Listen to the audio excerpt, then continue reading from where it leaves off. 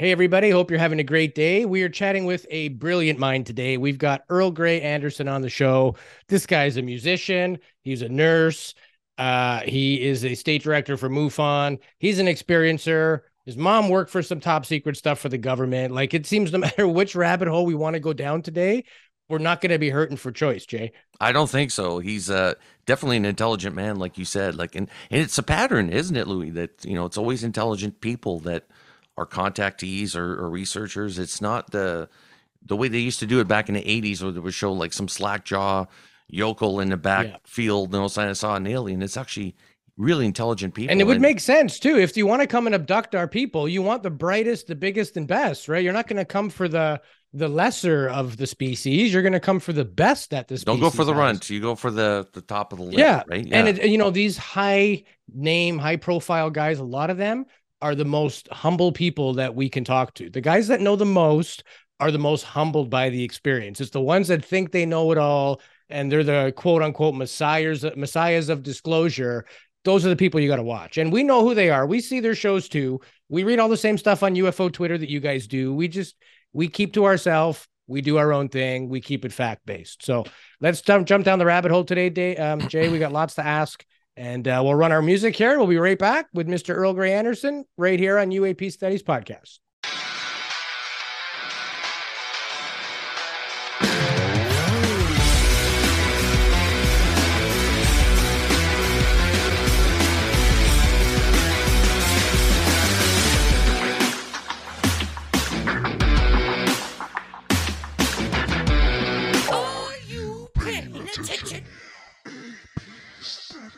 Welcome back to another episode of UAP Studies Podcast. My name is Louis Borges. Joining me as always, my best buddy, Jason Gilmet.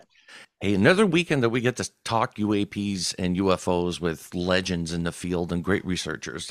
We're so spoiled we get to do this, Louis. Absolutely. We kind of take it for granted, but it's just like, yeah, let's just get the state director for Southern California here from Mufon. Sure, we know him. We can get him on the show. And we are very blessed to have Earl Grey with us today. As I mentioned, he is the Mufon State Director for Southern California, has appeared on numerous TV, radio, film. In fact, he was on a recent Ancient Aliens episode. He is a former vocational nurse as well, from what I read.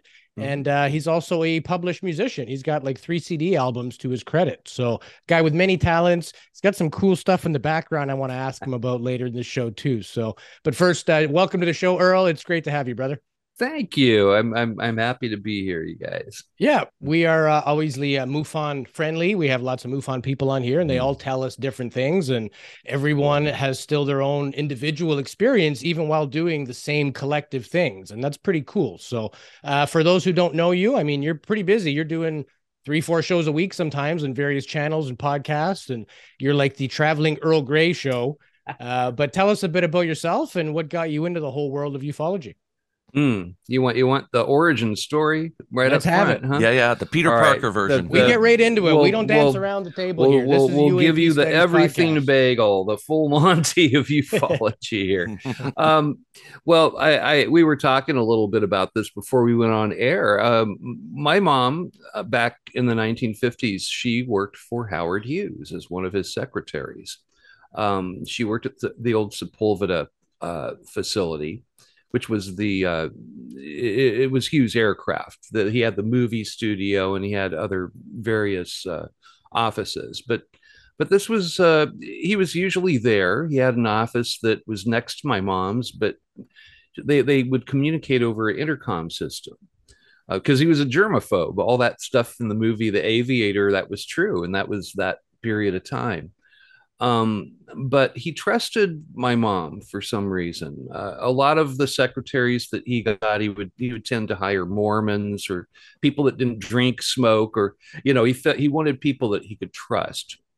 And my mom had a background in law enforcement from back when she was a girl in Iowa. Muscatine, Iowa is where she grew up. And they deputized her more or less so they had somebody to put people into the drunk tank over the weekend. So that was my mom's first real job. She was, I think she was about 18. I think she was, I mean, she would have had to have been, I think, to be deputized. Yeah. But I think that helped her get a foot in the door there. And this was no news. I mean, we all knew that mom worked for Hughes. And when she gave birth to me, she retired and she thought she became a housewife. But she later on went into as a headhunter for the aerospace companies. But back in 1963, I was 5 years old. I'll never forget this. We sat down for breakfast, our cheery little kitchenette in Venice, California, and yellow paint on the walls. And it was just this bright room. And we sat down, and my mom started talking to me as though she were talking to another adult. She said, son, when I was working for Howard Hughes, a really weird thing happened.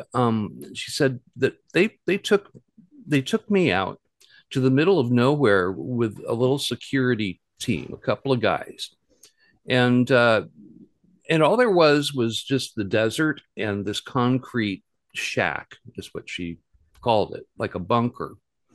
And she wondered why they took her out to the middle of nowhere to look at a tool shack, or where they kept their tractors.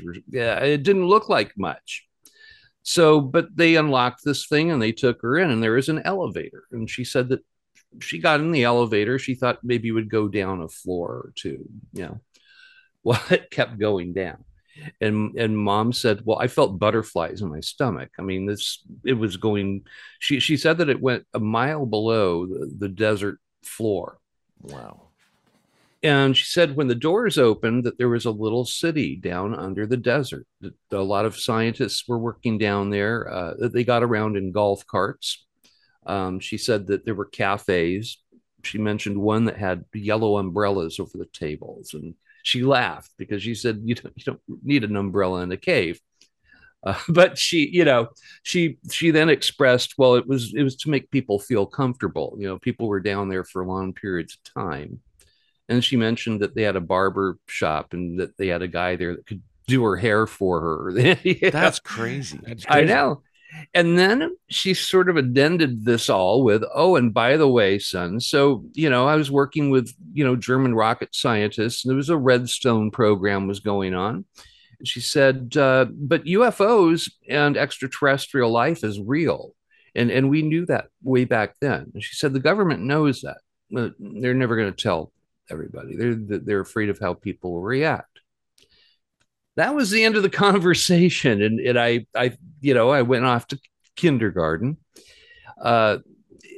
So years later, I mean, I always had that, and I held on to that memory, and I remember it still today. Like I remember, having breakfast this morning. It's that, those early memories just tend to cling to you.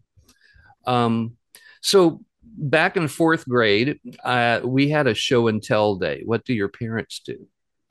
And I went up there and I talked about my dad's landscaping business. And then I talked about my mom. I talked about the underground city under the desert, and UFOs are real. Oh, so the teacher called my mom in for a parent teacher conference. And I was out there playing on the swing sets. And it was maybe, I don't know, it seems like it was, like 4 p.m. or something at this point. And my mom is driving me home, and she looks really concerned. And she looked at me and she said, son, I'm not angry at you because I didn't tell you that you couldn't talk about this stuff. And then she looked at me and she said, how did you remember that? You were just a baby. And she was just looked horrified. And she's trying to drive, and still talk to me and be, rational and not angry about it, which I appreciate now that I'm older and I think about it. So she said, son, people don't know about cities under the desert. They don't know about UFOs, and they don't know about aliens. And you can't talk about that. I thought that you were too young, that you would never remember what I told you. But to my horror, you're telling your class, and your teachers know. And she said, your mom could get into really bad trouble. Your mom could actually go to prison if you talk about this, son. And that laid the foundation for my interest in ufology. And it was like from birth somehow. And I always, it seems like, my mom said once, she said, you were down there too, Earl. And I is like, what do you mean I was down there? She said, the little city under the desert. I was pregnant with you, and I was still working there. So technically you went down. That's quite the image to picture as well. Just a pregnant lady in a bunker underneath the desert where possibly aliens were kept, or some sort of technology. That's just crazy. What an image. She never mentioned working with aliens. She just mentioned it was a real thing. And, I tried to get her to talk more. I mean, 1977, after Star Wars, blah, she one more time, I got disclosure. She said, you have no idea how close to the truth that movie is, son. The spaceships of different races, but they're never going to tell the public. They're afraid of how people are going to react. And that, and then on her deathbed, she wasn't going to tell me more, and I was hoping she would, but she confirmed that what she told me was true. And so when she passed away, that was the end of the possibility of getting my golden ticket of disclosure. She was gone. She didn't leave any documents. So that's when I started researching the phenomenon for myself, just kind of reading every bit of literature I get my hands on.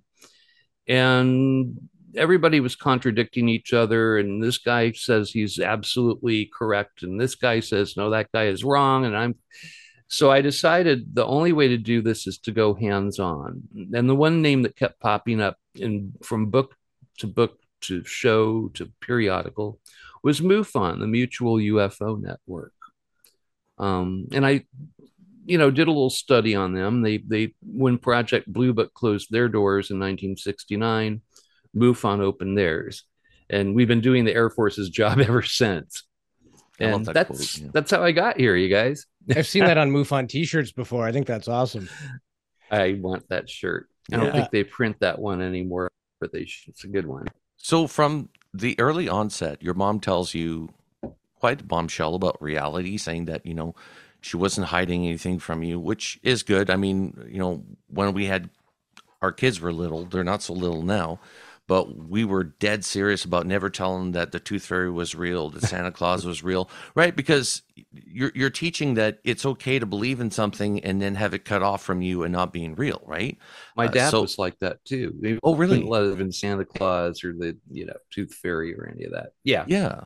But just telling your kids honestly, look, this might be the reality that we're in, and it I wouldn't say indoctrinates, but it does allow the child to keep an open mind, saying that this is possibly real. This is an occurrence. And I think we teach our kids or condition our kids to stop looking at this stuff as valid and to dismiss it if it doesn't fit the mold of what society tells you is reality, right? So it's good on your mom for being honest with you, right? I've had since I joined MUFON, it hasn't been a regular occurrence, but a couple of times I've had like a couple people from the DOD. Most recently, and he is a guy, he is a DOD operative, and he told me, Earl, I've read your mom's file.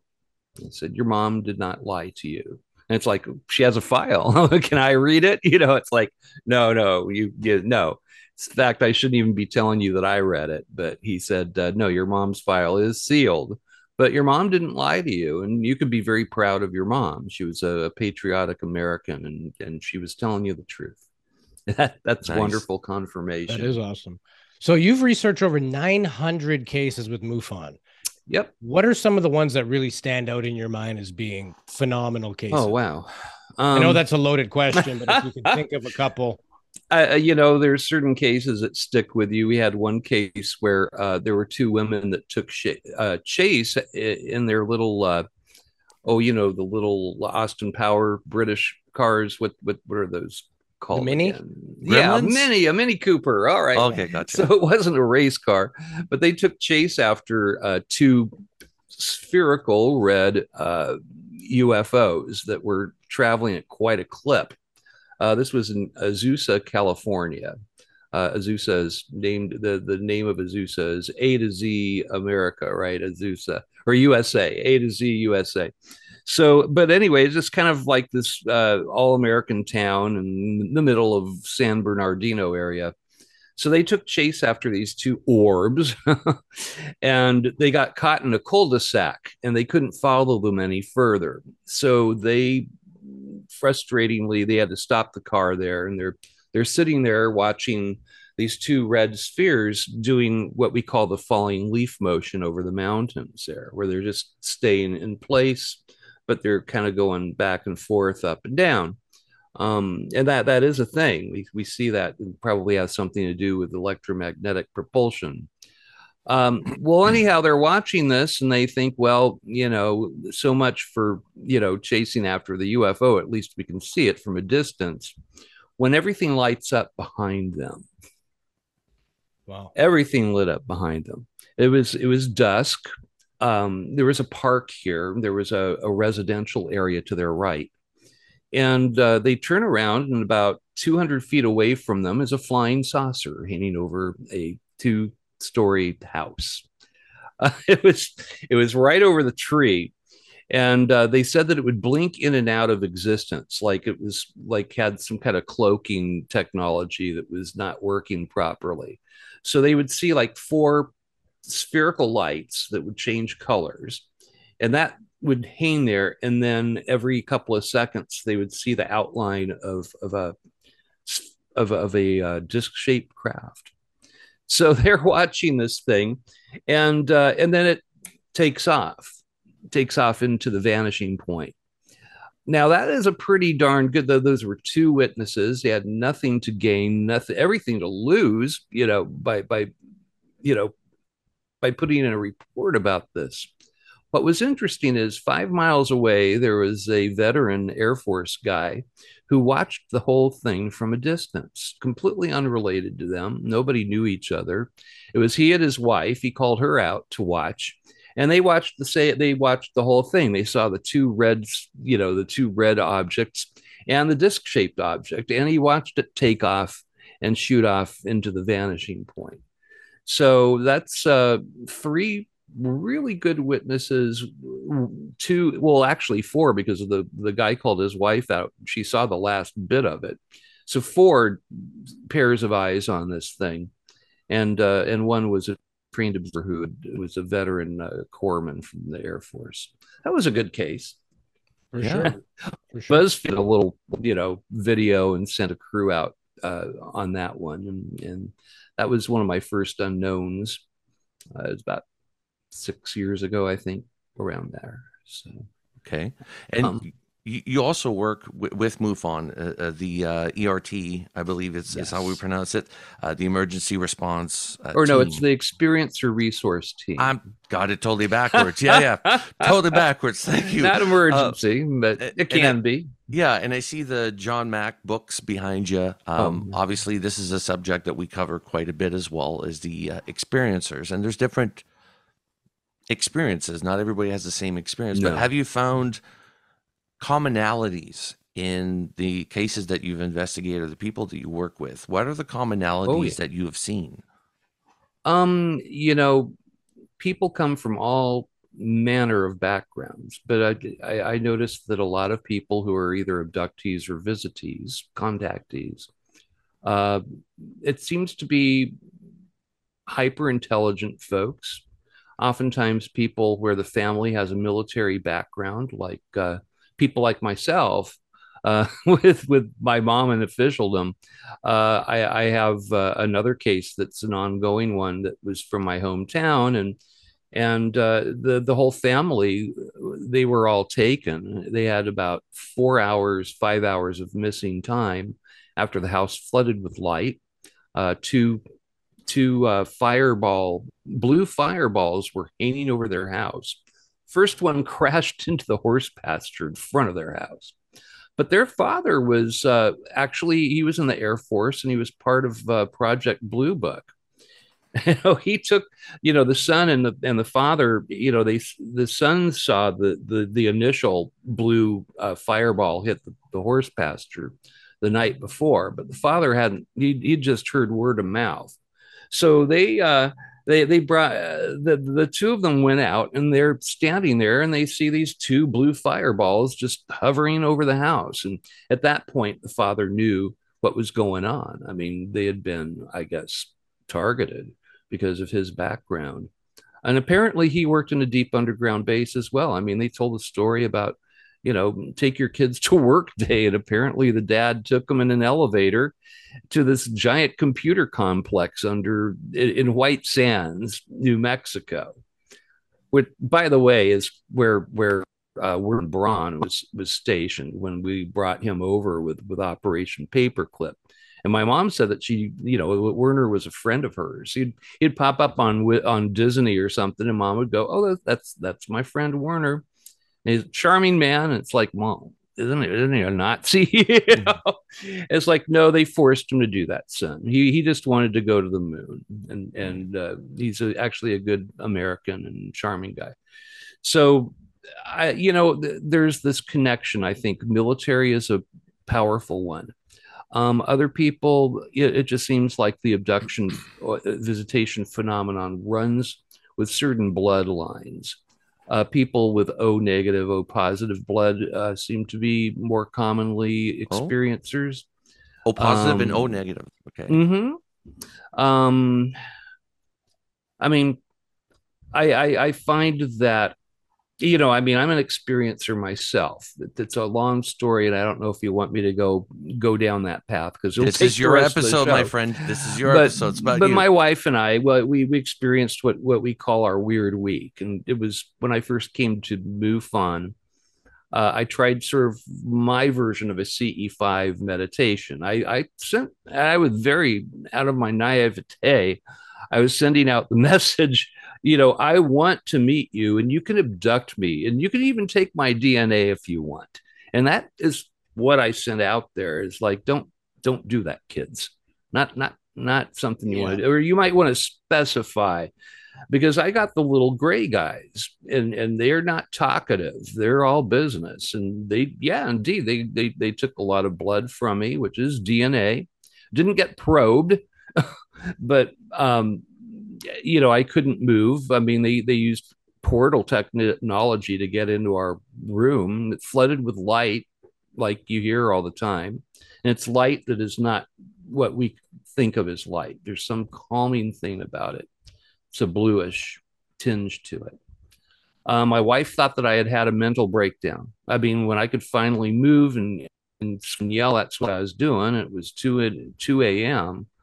And her whole attitude was, "Oh my God, is this what I have to look forward to? You've joined this crazy UFO group." And I just curled into a fetal position. I was confused. I didn't know who to talk to. And 2 nights later, my wife is the one who's shaken me. And again, our room was flooded with light. It's flooded with light with no source. There's no, the way photons work, you have to have a source, and they, whether they're waves or particles or wavicles, they don't just come out of nowhere. But it was as though it were its own source somehow. And she's shaken me awake, and she started pacing next to the bed, and she said, "Oh my God, Earl, you need to tell your little friends." I didn't explain that they were little, diminutive. She said, "Your little friends to leave us the," I won't use the word, "alone. I didn't sign up for this." And while I was horrified that my wife had had a similar experience to what I had had, at least now she knew I wasn't insane, which was, thank God, 2 nights after that, we both woke up to our room being flooded with light again, but this time it was also coming from above our house. We lived in downtown Burbank. I mean, it was not a rural area. Right. So, whatever was going on, I don't know how many other people could see, but what I know is that our visitors are in control. And when they make your space into their space, the time is different. Sounds are different. Your thought processes are not even your own. They're in control. I mean, I've had a close encounter with a craft since that happened. And again, it was a teachable moment. I don't think they were doing an air show or, circus act for my benefit. They were trying to teach me something. And what they were trying to teach me was that, yeah, you're not going to grab your phone and take videos or photographs. You're not going to you're not going to call the Mufon Star team in and call the press and et cetera. What you're going to do is you're going to drive right past that miracle, because the biggest worry in the world right now is that you might be late for work for a job that you don't really even like. So I was 2 miles away from this miracle that I saw. It was a V-shaped craft, boxy looking, hanging there defying gravity. Is this massive tonnage, and there's no way to explain how it was there in the sky. And it was 35, 40 feet away from me. But I drove right past it because I was going to be late for work. I was maybe a minute away from the 118 freeway out here, which goes to the town that I worked in. When I came to my senses, I pulled my car over. This was like 6 o'clock in the morning. It wasn't at night. I wasn't asleep. It wasn't sleep paralysis. And I was ready to fire myself for MUFON, because I'm a trained observer, and yet I didn't do any of the things that I was trained to do. At that point, I was chief investigator in Southern California. And I couldn't explain it except they're in control. And they were letting me know that. Since then, I mean, I didn't even put a report into MUFON. I was so embarrassed. But then our state director at the time, Jeff Krause, had a similar occurrence with his son, where they watched a disc craft fly across the mountains of San Luis Obispo, where they live. And I asked him, I said, well, did you get a photo? Did you get a video? It's like none of the above. I can't explain it. I didn't do any of the things that I would normally do. Crazy. So, We chatted with Whitley Strieber, and he said when he wrote Communion, he got 30,000 letters from people about their experience. And going through them all, he was explaining that, this stereotypical abduction story very rarely, if ever, happens. And a lot of times it's just maybe how those people remembered things happening. He goes, usually it's this shoddy patchwork of, I don't remember, maybe that happened. I don't know why I said what I said or thought what I thought. Basically, to what you had just said, that they are so far away from being in control of this, they don't even remember if it was a dream or real. It was that sort of delusional. So do you find that with the bulk of your MUFON cases, that most of them are patchwork? They're not able to get a photo or video. It's not like what the debunkers think, if this is happening all the time, where's all the pics? Maybe you're not able to do that. So is that something that's a pattern within the investigations you've looked at? Yeah, it is actually. I mean, people, may think that they're going to react a certain way, but when this happens, when you have a face to face with the ineffable, that which isn't supposed to exist, it causes ontological shock in a person. It's like it pulls your sense of reality out from under you like a rug, and you're left there kind of,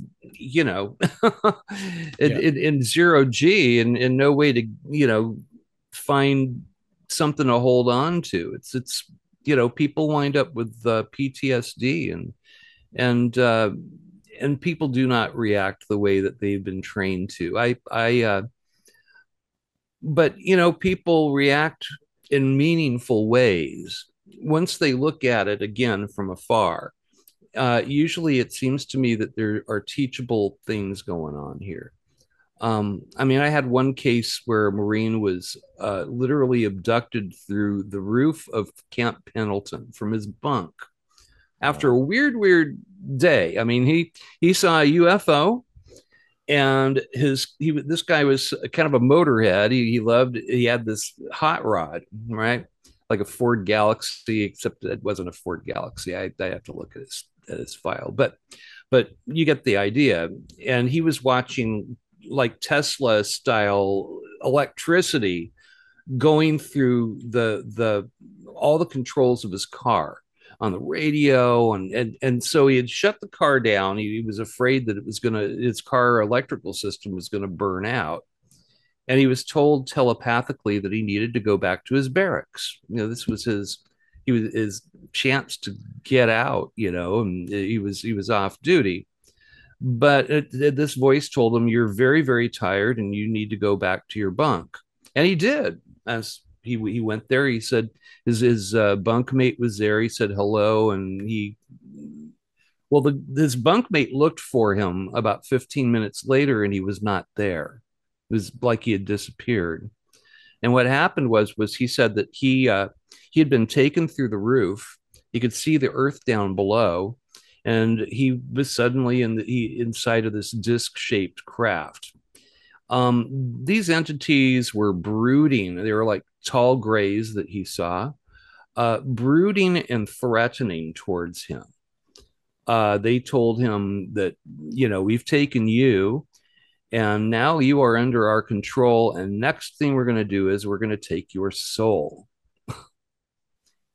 He, instead of reacting violently, started praying.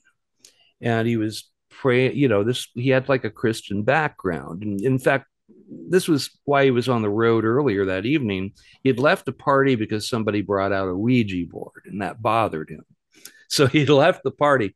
So he thought that these were the, demons and devils that they were tormenting him. And he thought it had something to do with the Ouija board coming out.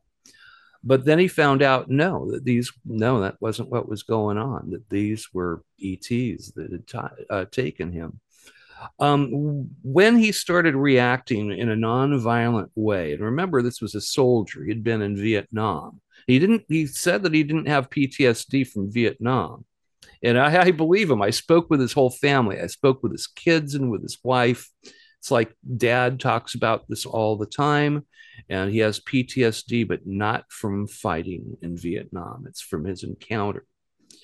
When he started praying and he started asking Jesus for compassion, and to save him and rescue him, he suddenly found himself back in his barracks. He was kind of in this crouching there. He had black splotches and like red, skin irritations all over his body. His bunkmate found him, was perplexed, took him and, made him shower. But this followed this guy all these years.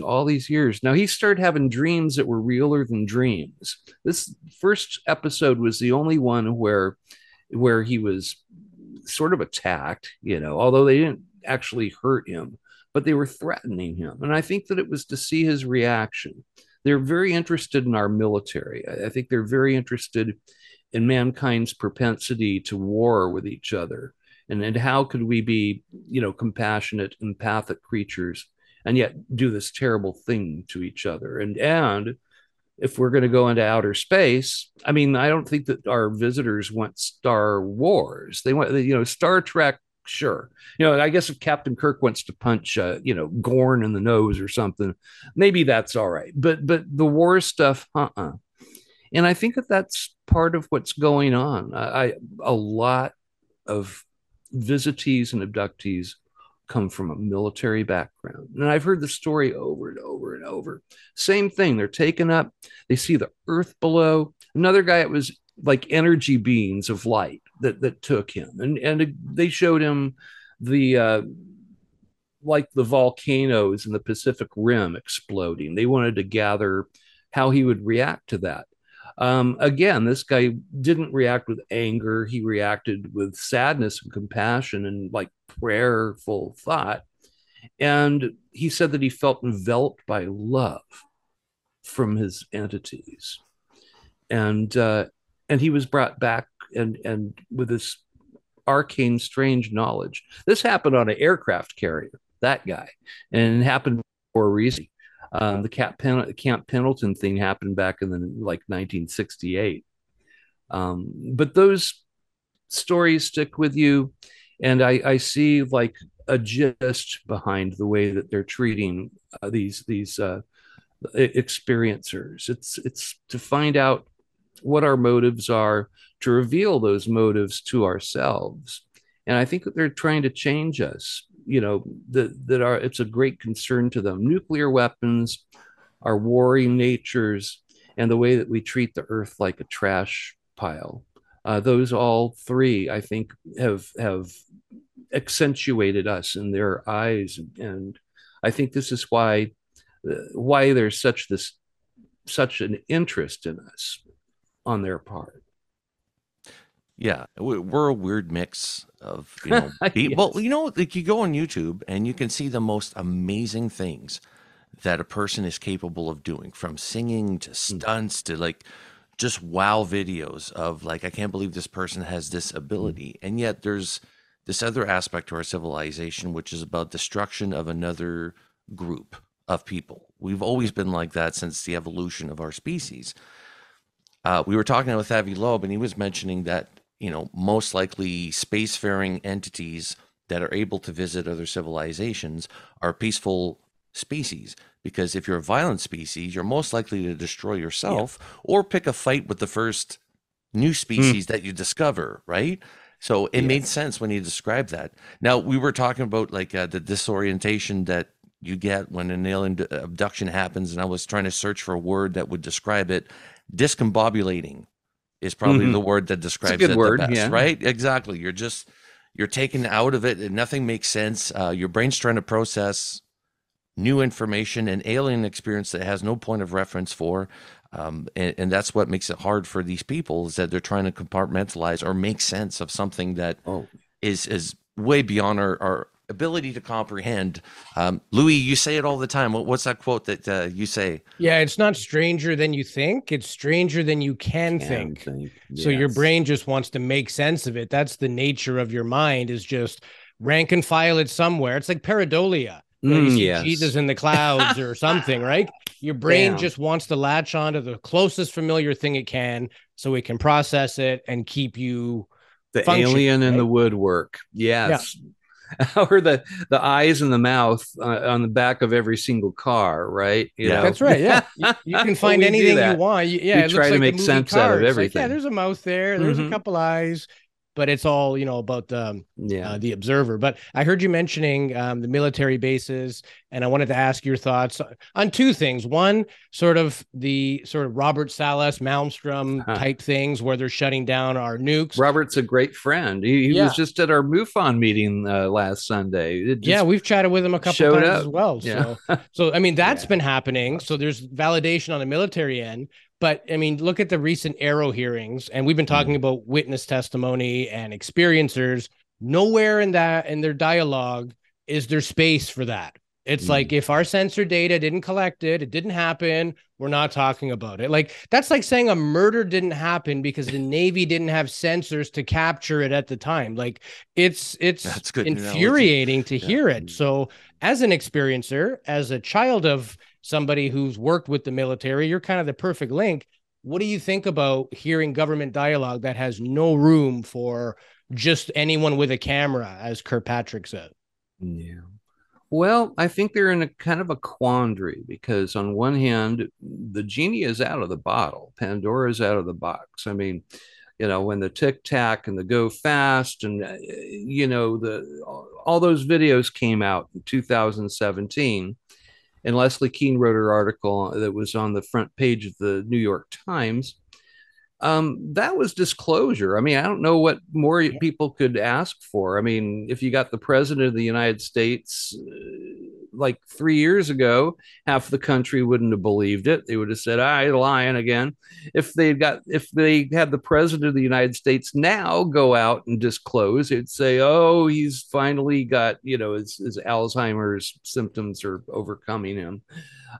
We don't have a Walter Cronkite, and people don't trust each other. So, I don't know who would be able to go and disclose. Maybe the United Nations, but, I mean, I don't know. I don't know if that would work. It seems like this one-on-one thing, through the experiencer phenomena is the way they're doing it. It's slow, and I guess they're patient. Yeah. But I'm not surprised with the way that the hearings went and the way that the Arrow guys are treating this. The one thing the Air Force does not want to tell the public is what they know, that This is real. Does things that we can't do. We are not sure who's flying these machines. They're underwater as well, messing with submarines, as well as in the air, messing with our highest technological jets that we have. And we can't protect you from it. There's nothing we can do. How, I mean, how are they, even going to have a budget if they go on record saying this? They don't want to say that. They never did want to say it. They don't want to say it now. Back in 1952, after the White House flyover, they convened the Robertson panel to and more or less figure out how to react to the American public. And it was with ridicule and by getting scientists to make fun of these people and act like they were, if you report a UFO that's synonymous with reporting a leprechaun swimming in your bathtub, and they wanted to put, and now, okay, they want to rebrand everything. It was flying saucers, okay, is Kenneth Arnold's term, that the press picked up right away. They changed it to UFO. They don't want anybody to be thinking flying saucers. They want to control the conversation. Here we are again now. It's UFO is, we're not using that acronym anymore. Now it's UAP. And I wonder what next week, what new acronym they're going to have for it. Because the last thing they want to do is say, well, we've known about this for at least 75 years. We have downed materials and we can't figure out much about them. We don't know how these things fly. And we're sort of in the same position that we were 75 years ago after Roswell. We can't say honestly that we can protect you from this. The good news is that if it's an alien invasion, they're doing a horrible job of it. I mean, they've been here at least since the Roswell crash in 1947. I mean, if they wanted to take us over, I think they could have done it in a matter of minutes, Yeah. But they're not here to destroy us. I think Avi is correct. That was the same way Arthur C. Clarke felt about intelligence, that if you are an evil, self-serving race, you're going to destroy yourself before you have a chance to destroy other cultures out there. I think the light year is our friend in that instance, Yeah. And our species is unique because we create countries, there's these imaginary lines that we say you can't cross. And I mean, it causes a lot of problems. I think the biggest problem with disclosure is the fact that we have governments for different countries.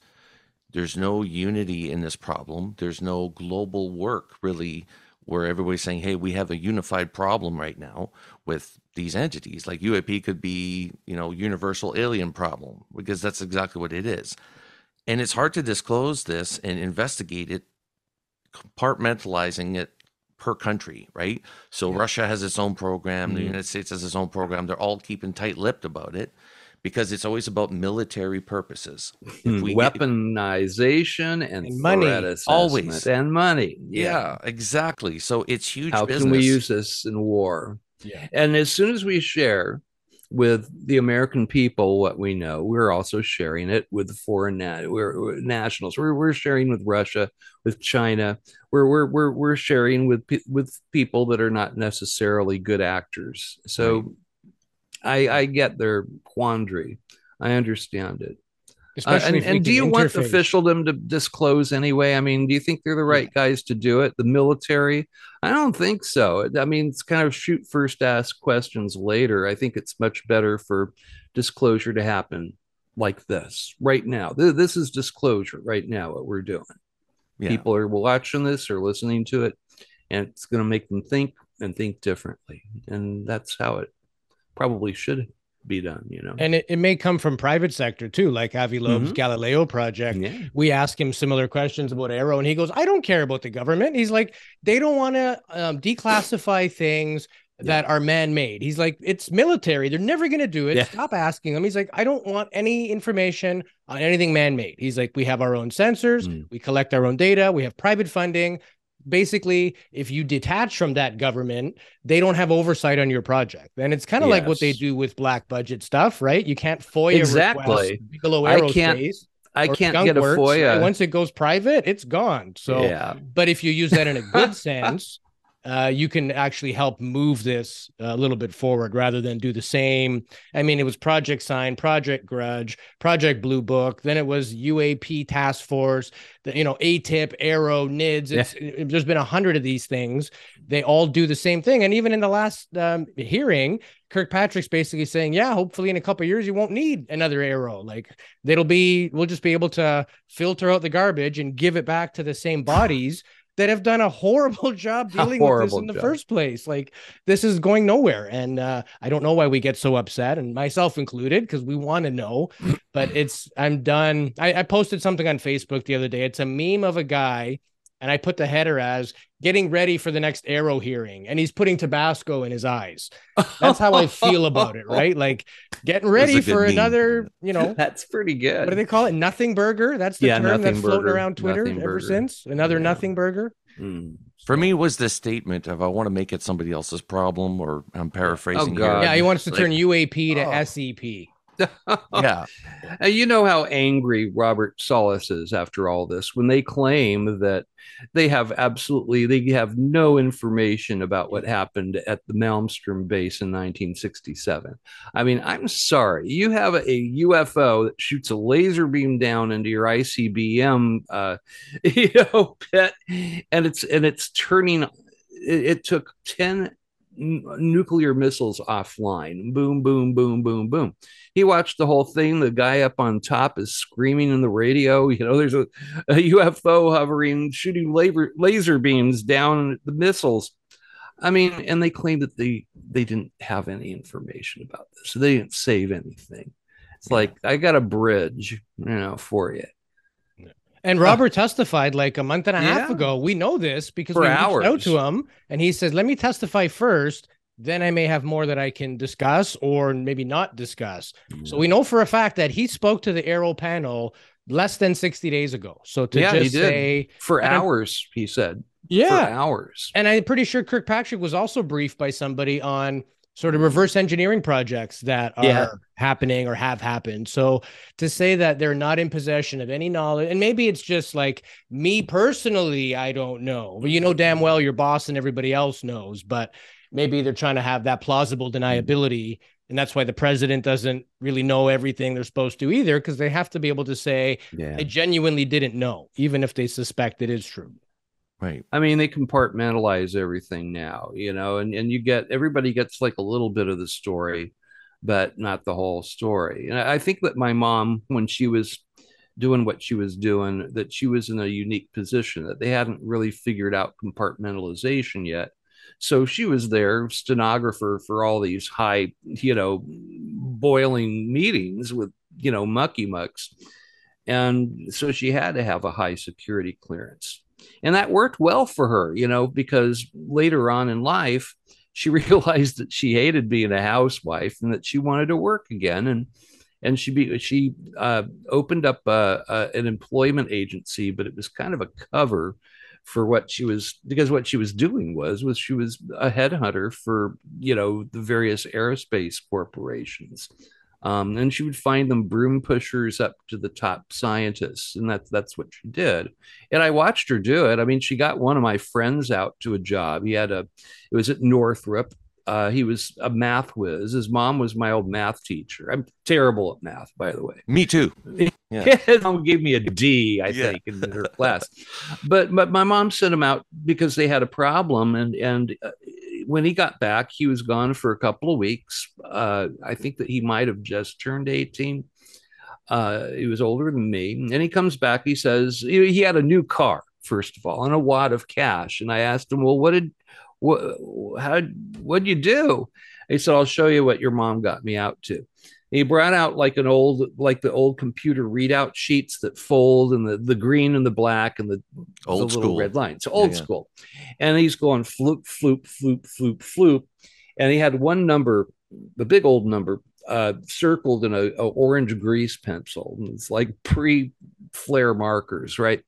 So grease pencil circle there.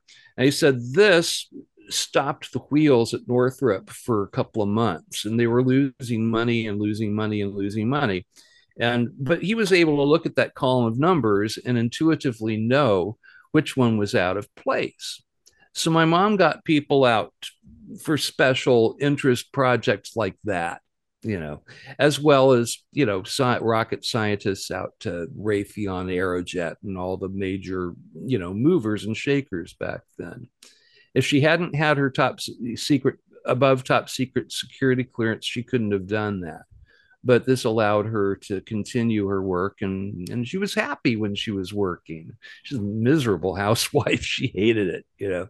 I feel bad for my dad in retrospect, but he's the guy that fell in love with her. Yeah. And I have so much respect and love for my mom, and she left this trail of breadcrumbs for me. It's a blessing. I love her, and I'm as much in search of her and what she was doing as I am ET and what ET is doing here in our planet. So, quick question for you: 1989. You have a guy like Bob Lazar that comes out and says that in the middle of the desert, right? They're flying or testing UFOs. He put S4 and really, him and George Knapp put S4 and Area 51 on the map.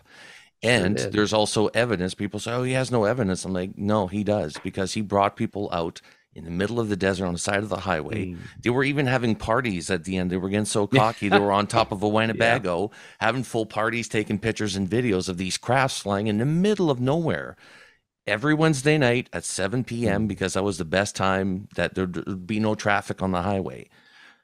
When you hear something like that, and I know like people have problems with his credibility in his school, but you hear that knowing your mom's recruiting. I know the guy that used to drop him off at work at college. We had a mutual friend, and he would take him to Caltech and drop him off, and then pick him up. You'd have his books and schoolwork. So yeah. And the security guy from Caltech, I know him, and he says, yeah, we all knew Bob. He was a student. So, yeah, and maybe looking at the wrong college or looking at MIT when at Caltech. Yeah, and from the get-go for me, I mean, I remember that watching that on TV for the first time when he was portraying himself as Dennis, which was the name of his handler that he hated. But watching that, and I'm like, I remember my dad being like, "Oh, it's true. They're like," my dad was a believer right away, and I was like, "Holy crap, this guy might be telling the truth." And that was probably one of the biggest bombshells, and something that is never mentioned in the Senate hearings. Like, everybody dismisses his testimony, even though he was onto something. Right? They were up to something there. People have witnessed it along with him. And I know there's a big discredited campaign against him, that they were trying to erase his past, which was a lot easier to do back in the day than it is now. So I think it should be mentioned, more often, that maybe he was telling us the truth from the start. I agree. Yeah. I asked my mom about him. Oh, really? Yeah. I didn't know a whole lot about the UFO phenomenon while she was still alive, because I wanted to hear it from her. But I did know about the Bob Lazar story, and I asked her, I said, so Mom, it sounds like one of your guys. Did you ever get a guy named Bob Lazar out to work? And she looked a little like she was a little PO'd at me because I'm doing it again. And she said, Bob Laser, that's not a name. And then she walked out. So she wasn't willing to talk. Wow, but maybe your mom she was got classified. him out. Yeah. Maybe she was the one. Yeah. Who knows? I want to ask you, Earl, in the world of high strangeness, you have UFOs, you have beings, you have orbs, there's cryptids, like even Bigfoot or skinwalkers, and then you have sort of the world of paranormal and poltergeist and, shadow beings. So yeah, that's a skinwalker cane. Is that what that is? Yeah, exactly. Very nice. If you have to use a cane, you better have a cool one. So there you go. So do you think all these things are somehow connected, or are they just sort of different realms that all kind of share space with us at the same time? I think that it's all the above, probably, but I think it's kind of connected. It's not so much paranormal. We need to get rid of the word para and just expand our idea of what normal is. And I think that's what's happening here. It's always been here with us, but again, it's like pareidolia and all that. We just we want to explain everything and have it simple and just categorize it and put it in a file. And it's not like that. And whoever this other intelligence is, and I don't think it's just one, I think that it's various intelligences. I think that it's been here a long, long, long time. I mean, Christopher Columbus talked about a lit object coming out of the ocean and following them, on their way to the New World. Did not know that. Yeah, Yeah. lantern, he called it, Yes. because that's how he could make Hmm. sense of it, was just an oil lamp coming out of the Yeah. ocean. Oh wow, never heard that before. That's Yeah. fascinating. Yeah. I mean, the Romans talked about flying shields, the Epic of Gilgamesh. I mean, this goes way, way back. Goes to, the same goes in Australia. They had Lightning Man who came from the sky, brought fire, brought civilization, brought hunting skills and language. Um, the same thing through the Mesoamericas, up and down, from Alaska all the way down to Argentina. It's all the same story. That the Star people came. They taught us. They taught us knowledge of hunting and agriculture, and it's amazing. It's worldwide. Africa as well. Aerial School. Yeah. What a marvelous film, by the way. Yeah, that was Yeah, we amazing. interviewed guys- Randall Nickerson about that Randall's film. wonderful. What a great film. Yeah, it Wonderful. took him such a long time, and he had to basically like raise his own funds to continue the progression of the movie. So it took him over 10 years to do it. And even the people in the movie, when they go back to the aerial school, they still have the same trauma they did as a kid. Yes. So it's hard to fake that kind of stuff, Oh yeah. Oh, Yeah. it was very just a beautiful film, and John Max, my guy. I have a feeling if he had lived, maybe I would be working with him or something, because I feel the same way about everything. I don't think they're all space brothers, but I don't think that it's alien invasion. People tend to go one extreme or the other, and John kept a very clear mind about it, and he saw that both angles of this, and he was a compassionate, good person, and he asked great questions, and he listened. Yeah. He was a compassionate listener. Yeah, he's a pioneer. Him, Bud Hopkins, and even Whitley are pioneers in the research of this phenomenon. And you teach a course about ufology, which is really great because we talk about it all the time, how it should be a university course or something like that. And you actually teach that, right? And so basically, do you teach the foundations of ufology, like from beginning to end, how much we know? Could you talk a little bit about the course? Sure. It's at Otis College of Art and Design. A beautiful school. Their complex is the old IBM complex. So the buildings are very futuristic. They look like the old computer punch cards, Right. And but it's a credited class that I teach with Dr. Heather Joseph Witham, who's she has a doctorate. She's a folklorist, but she believes that the UFO phenomena is very, very, very real, as do I. So I teach the course with kind of an overview of all the high points of ufology, from Dr. Hynek, Project Blue Book, ancient aliens type stuff, historically.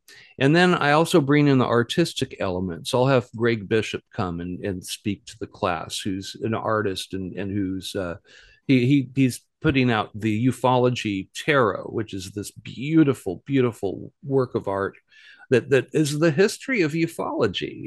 Whitley got a card. He insisted on having the Fool card. Jacques Vallée is the magician, the mage. He's holding a telescope instead of a wand. That's the way that I teach it. I try to make it relevant because it is an art college. So they'll have written assignments, but they'll also have, they'll turn in beautiful artwork. I think this is the fourth semester that we've taught that's coming up now. They just, in fact, it looks like we're going to be doing 2 semesters a year now. Before it was just one, but it filled up the day that the day it was announced. The class filled up. So anyway, it's a new day in ufology when you get to teach an accredited course in a college on this subject. And I put my heart into it and all my knowledge, and I give them my very best. Name redacted cases. I'm not going to, I'm very careful about personal information of my witnesses, but It's if I could have taken that class when I first got interested in this, boy, I wish I could have, Well said. Well, Thank you. Earl, we're going to wrap it up here soon. I thank you for your time here. Louis, do you have any final questions for our guests? Earl, where can people find out more about you if they want to study or learn about the phenomenon, or just, keep track of what you're working on? Where can people find out more?